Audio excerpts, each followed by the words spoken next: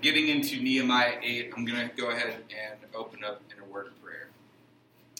Father God, we just pray to thank you that we could come together and look at Nehemiah and what you did through his life and how it was that he led people into starting this entirely new city of Jerusalem from the ground up, rebuilding the walls and then starting the church from the ground up. And so, Father, as we dig into Nehemiah 8 today, and we see what worship looks like back then and how we should worship today, that you would speak to us in truth and that we would be able to hear your voice. We pray this in your Son's name. Amen.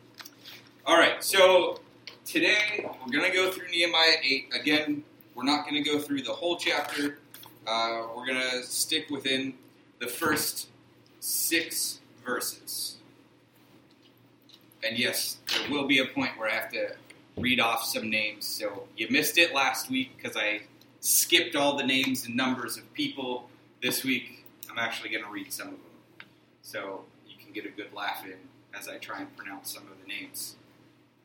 So to start, Nehemiah 8, as we went over last time, is Nehemiah starting to establish the church and the people in Jerusalem. Now that the wall was completed, now that all the people started coming back, we're getting into this new section of Nehemiah, which is about setting up the church in Jerusalem again, or the temple and the people. And so Nehemiah 8 introduces Ezra to us and the start of what the worship looks like. And so we're going to look at what biblical worship looks like back in the day with Nehemiah. So starting 1 through 6. And all the people gathered as one man at the square which was in front of the water gate. And they asked Ezra the scribe to bring the book of the law of Moses, which the Lord had given to Israel. Then Ezra the priest brought the law before the assembly of men and women and all who could listen with understanding. On the first day of the 7th month, he read from it before the square which was in front of the water gate from early morning until midday in the presence of men and women and those who could understand. And all the people were attentive to the book of the law. Ezra and the scribe stood at the wooden podium which they had made for the purpose. And besides him stood Mattithiah, Shema, Hananiah, Uriah, Hilkiah, and Maaseiah on his right hand, and Pedaiah, Mishael, Malchijah, Hashem, Hashabbanah, Zechariah, and Meshullam on his left hand. Ezra opened the book in the sight of all the people, for he was standing above all the people, and when he opened it, all the people stood up. Then Ezra blessed the Lord, the great God, and all the people answered, Amen, Amen, while lifting up their hands. Then they bowed low and worshipped the Lord with their faces to the ground. So those 6 verses are going to be the main talking points of our message today, and looking at what church and worship looks like back in their day, and then kind of comparing it to what we do nowadays, and how there are some very distinct differences in their approach.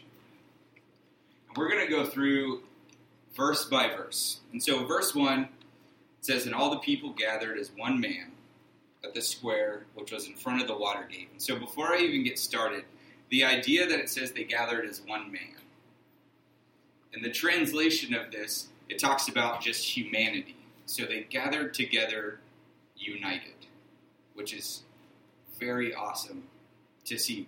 Where we look at church today, and we have 37 million denominations of Christianity that all separate us just based on the kind of chairs you sit in, whether it's chairs or pews. Here, that didn't matter because they were gathering under the one God, and that's what mattered. And so that right there is probably one of the biggest differences right away from old church to new church. We would rather separate ourselves from each other than be unified,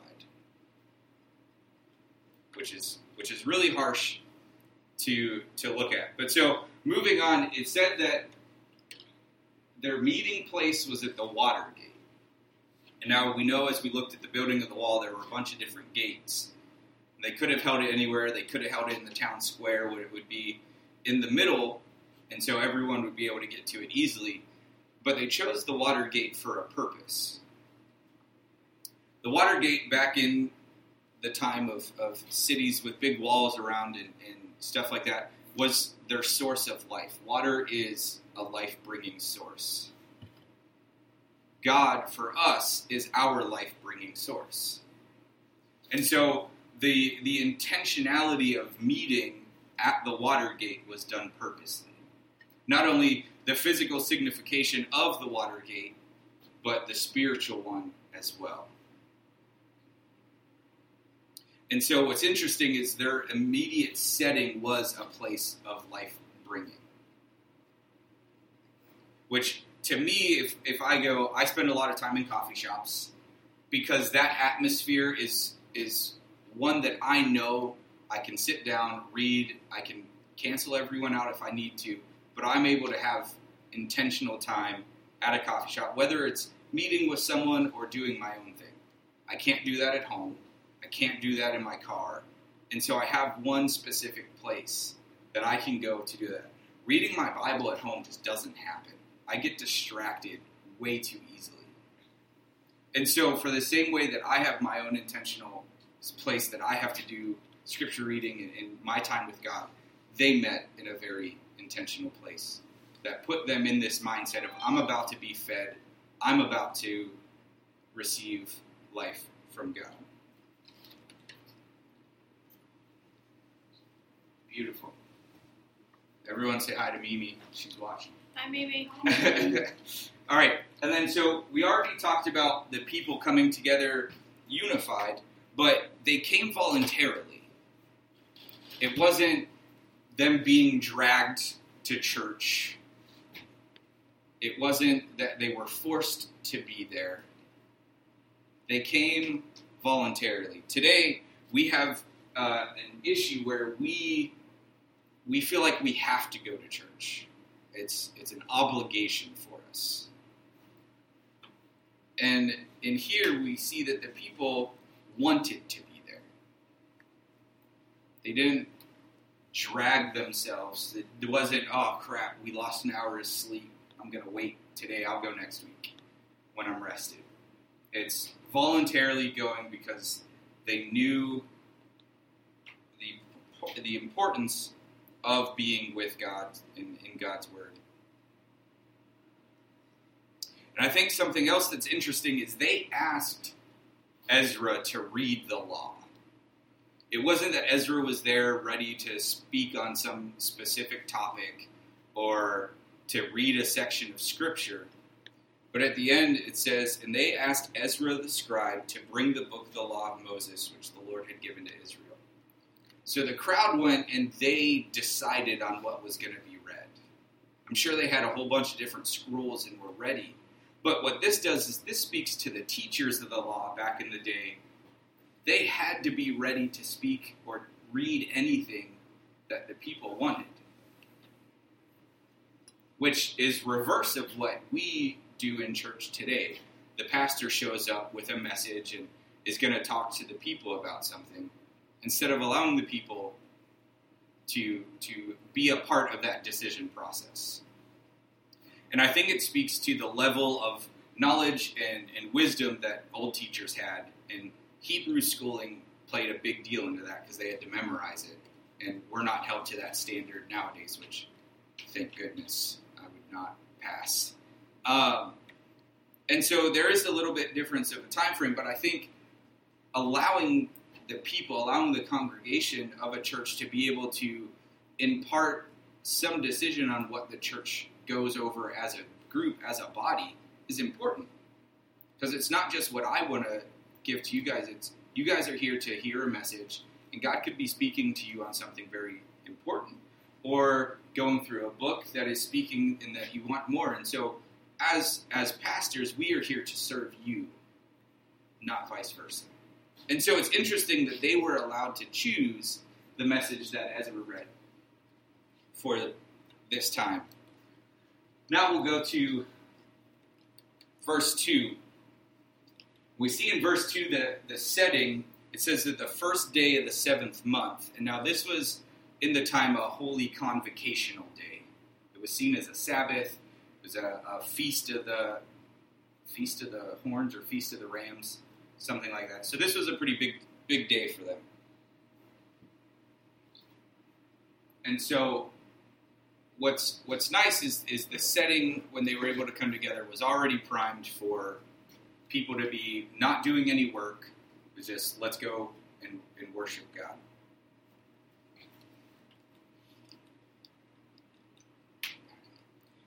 And then we get into people again. People is a recurring theme for all of Nehemiah.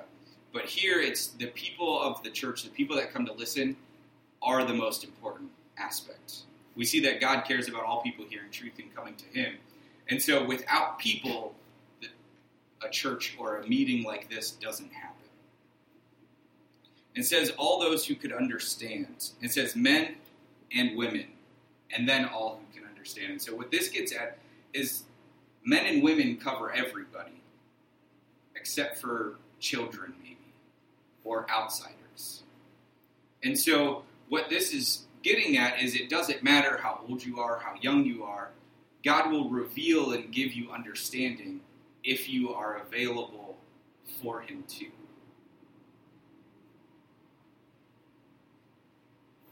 I was having a conversation with someone just yesterday that said that they wish they had more understanding so that they could then go and give understanding to other people. It's like, well, you have that capability if you make yourself available to it. And come to find out, time in the Word isn't very much, or it doesn't happen very often, and they don't seek deeper understanding. It's like, well, so you limit yourself. And we often do that in multiple areas of our life. We limit what God is able to do because we set up our own standards. We think we can only understand a certain amount of things. Now, you give me like physics or something, yeah, I'm not going to understand that. But Scripture, the cool part is that's not on me to understand. God will reveal it to me if I allow Him to. And so we just have to be open to that possibility, to what God is able to do, instead of what we ourselves are able to do. And if we're honest, the Bible's tough. It is not an easy book to understand. And so for us to be hard on ourselves or to not chase after knowledge or understanding more just because we think we can't do it is telling God that I'm not smart enough for you to allow me to understand this. It's limiting the Spirit's ability to reveal mystery and truth and knowledge to us. Moving on to verse 3. This clicker is... Ugh. All right, moving on to 3. This one is the one that hit me the hardest. It's the commitment of the people. Now, I remember when I was younger, I had some friends that were Catholic, and they'd be at church from like 8 in the morning till noon. And I'm like, whoa, no thank you. Bless you. Give me a 45-minute service, and I'm still chomping at the bit to get away. But here in verse 3, we see that it says that they started reading at daybreak till noon. Now, I checked online what time the sun came up this morning in Jerusalem, and it was 5:53. Noon is midday. That means for over 6 hours, they read Scripture and worshiped God together. How would you guys feel about hearing me talk for 6 hours? Yeah, not a lot of excitement. But the commitment here was of excitement. They wanted to do that. And we struggle today reading a chapter of the Bible, which on average takes maybe 5 to 7 minutes. And they cleared out a fourth of their day to hear Scripture. And so for us, we see that there's a big commitment issue with time besides how much time will I give God versus thinking how much time does God deserve of me? Which those two answers are always vastly, vastly different. And then we see the reaction of the people. At the end, it says that they listened attentively. Now, I'm guilty of this back when I sat at church all growing up. And sometimes even now, if I'm tired, attentive is not a word in my vocabulary. Most mornings for church growing up, I was always trying to find something to keep me busy, to keep me awake, so that I didn't get yelled at, right? Even as an adult, I found myself sitting at church and often thinking about other things rather than the message. And so what that does is, to me, that's a slap in the face to God, because I'm there physically to listen to what God has to say, but in my mind and in my heart, I could care less. There's a fun skit that I like to do when conveying the idea of worship to college students or to young kids. And I have people sit in a row and we sing the song Amazing Grace. And 3 people sing it beautifully, and then one person sings it absolutely horrendous. And we just sing the first verse, and then we go through, and each person takes time singing what's really in their heart. And the 3 people that sing beautifully are singing different lyrics in their heart. They're singing about a boy that they think is cute, about work that's stressing them out, or the fact that they just don't want to be there. And so while on the outside it looks like they're worshiping God very intently and personally, on the inside, they're not worshiping Him at all, because their mind and their heart is elsewhere. But the person that sings terribly comes in, and then they sing beautifully because they're actually singing and worshiping God. And so in the same way, coming to church and being attentive to the message, to the Word of God that is being spoken, is very much the same way. If I come to church and I'm sitting there and my mind is going a million other directions instead of wanting to get what God has to speak to me, I might as well have not even showed up. Because I'm telling God, hey, I'm here physically, that's what matters, but I'm going to do me while you try and speak to me. Just calm your voice so I can plan my day and do what I need to do, instead of us coming in and realizing this is a moment that God wants to speak to me, that God has carved out for us to be together, and giving Him that time. And so that's just, that to me was really powerful, that it was such an important aspect to note. They could have just said the people gathered and listened. But the importance of the idea of attentively listening. We all know there's a difference between just listening and active listening. And God wishes for us to actively listen to what it is that He's trying to speak to us.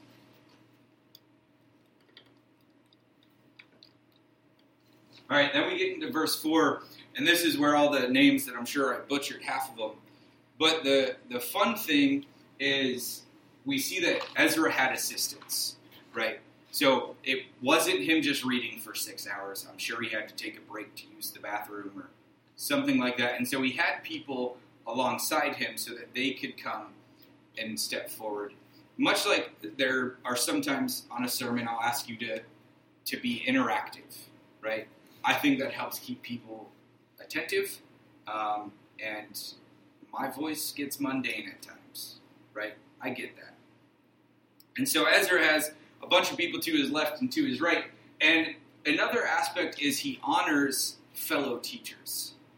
Ezra's just not the main guy, but there's all these other people that anyone in the crowd is able to go up to and talk to and approach and know that they are going to be taught the Word of God in a good way.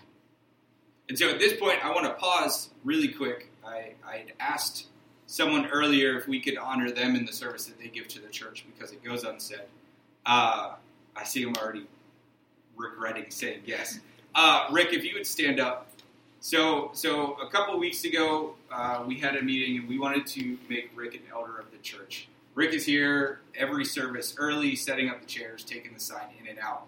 And so we wanted to value, and I wanted to honor him today in the service that he does to the church as someone who's just important to the body as Steve or myself or or Alicia is the treasurer, or all of the people that you know are in leadership. We have those that are the same and deserve just as much honor. So I thank you. All right, so verse 5, we start to get into looking at Ezra and what Ezra was to the people. And so Ezra and how he led people with this scripture is completely different than how I go about it. And so I need to check myself and how I do this. So when Ezra goes up and he opens the word, we see a reaction of the people. But we also see that Ezra takes the word up and he sets it up there so the people of the crowd would know that anything Ezra says is coming from Scripture. And now, when I think about this, there are times where I go and I talk with people about Scripture or whatnot, and I don't have the Bible with me, and so they could think I'm just either feeding nonsense or not speaking God's Word. And so there's an idea that actually having the physical Word of God puts into people's mind that, oh, he's speaking of truth. There's value and importance in just the physical manifestation of God's Word.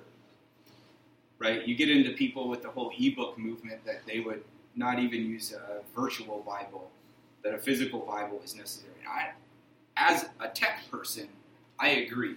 There's very little replacement of the physical Word of God.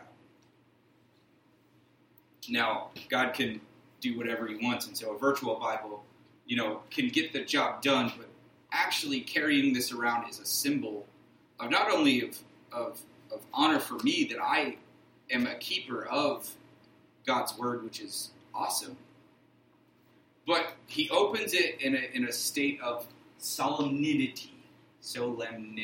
Yes, I had to look up how to, that's a tongue twister. Right? And what that means is he does it with an earnestness and in a gratefulness. And so I think oftentimes we take the Bible and God's Word for granted. I often leave a Bible in the back of my car just on a seat because I never know when I'm going to need it, instead of in a place where it's not going to get something put on top of it or it's not going to get dusty because I'm using it. And so there's an idea that I think we often just think of this as another book. Oh, my table's wobbly, grab the first thing. Oh, it's a Bible, whatever, just put it under. That's not how the Word of God should be treated. Nor, one of my things is I normally just toss a whole bunch of stuff in the back of my car. I shouldn't just be throwing my Bible in the back of my car. And so it's a really cool picture to see Ezra come out, and I'm sure his scroll is like massively large. And he does it with care and purpose when he's with God's Word, because of the idea of how important the Word of God is. And I think for us, a lot of it is just the ease of getting a new Bible is just as simple as going to Walmart or ordering one off of Amazon. So we have a mass supply where they didn't. They had people that I'm sure made copies on scrolls, but that took a very long time to rewrite the whole thing.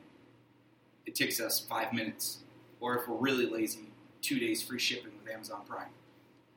Right? And then it's that simple. And so I think through that we have lost a respect for the Bible. We've lost a respect for just how powerful and important God's Word is to us.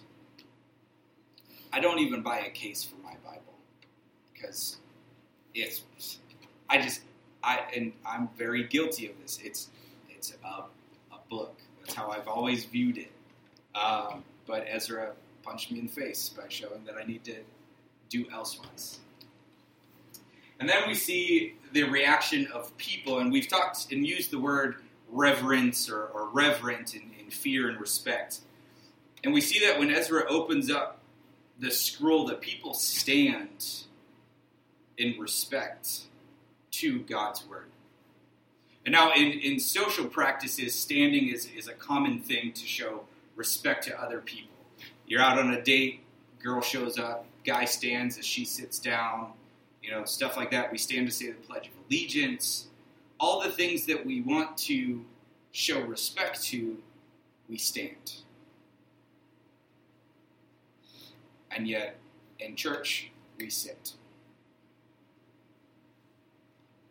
Sitting is a sign of not respect. It's the opposite.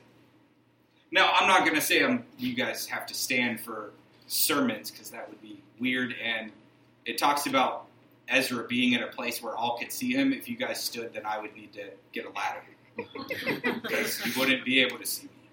Right? And so, yeah, times have changed a little bit, but I want to take this not as a physical standing, but an internal standing. That our heart would be reverent in the attention of hearing God's word. And so while physically you can sit there and be comfortable, letting your heart stand in awe and reverence of the word of God.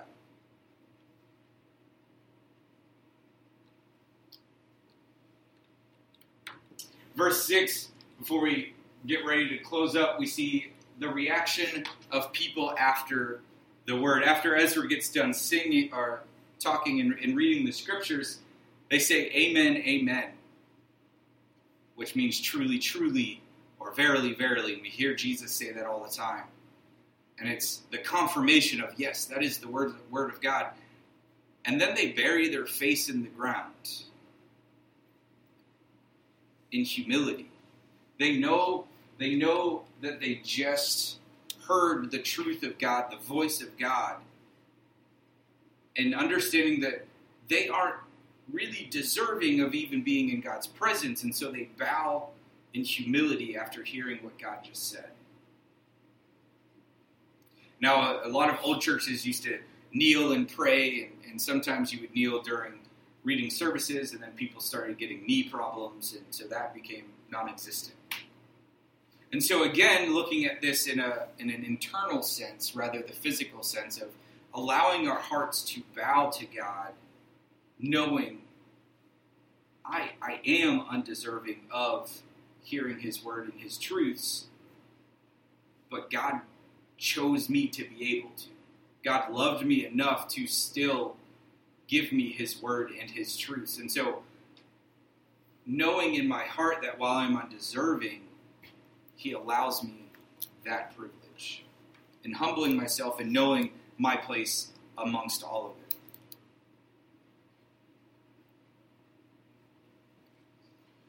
So, really quick before we end, we look at our worship. And so, as we're thinking about, you might be sitting there going, "Oh man, I need to change up the way I do things," which I know I need to.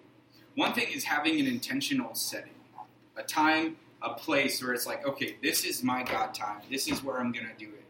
This is when. And letting that be consistent. One thing with consistency is we hold that at a high value. And so while, yes, getting into the word daily is good, knowing that, God, you have this block of time that nothing is going to get in the way of, puts God at a very high priority.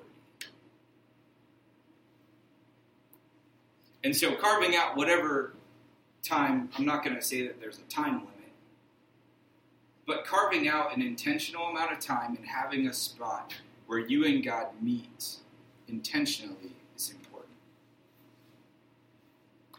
In school, oftentimes they tell you to study where you're going to take the test so that the atmosphere in your body just reacts to it. And so in the same way with God, if we go to the same place and do things at the same time, naturally our body will immediately start thinking in that thought process.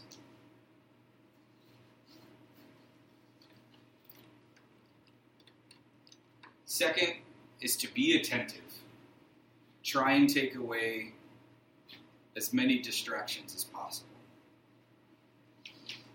There's a common saying that when people come home from stressful jobs to leave work at the door and come in and be a part of the family.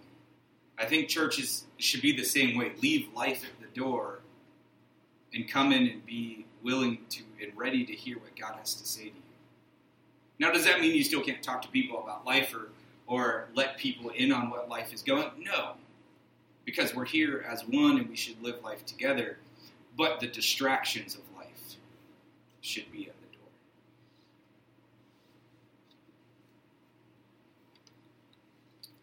And third, a sense of reverence and solemnity, of the respect of the Word of God, standing in reverence internally and at our hearts, being at attention to what God has to say, but also knowing to be humble in that prayerful lifestyle of, every once in a while we might need to physically hit our face to the ground.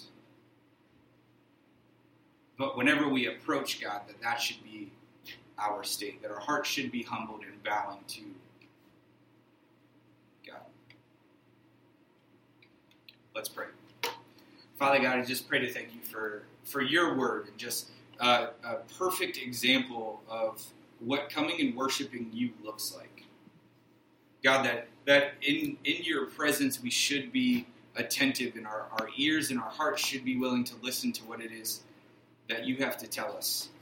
Oftentimes we think that you're not there talking to us, but more often than not, it's probably we're not willing to listen, or we're distracted by life so that we can't hear your voice. God, also that we would keep in mind that the Bible, that your word is a powerful object and it demands respect, and so that we, even though we can attain a copy of it very easily, we should not treat it as just another book, but as your living word and as your truth. And Father, I just pray that we would remember who we are amidst you, and that we should be humble when we approach you, and knowing that you are a great God, our loving Father, and approach you in such a manner that we realize that we need you, and without you, we can do nothing. So, Father, we pray to thank you for your truths and the words that you've spoken to us through Nehemiah 8. We pray this in your Son's name.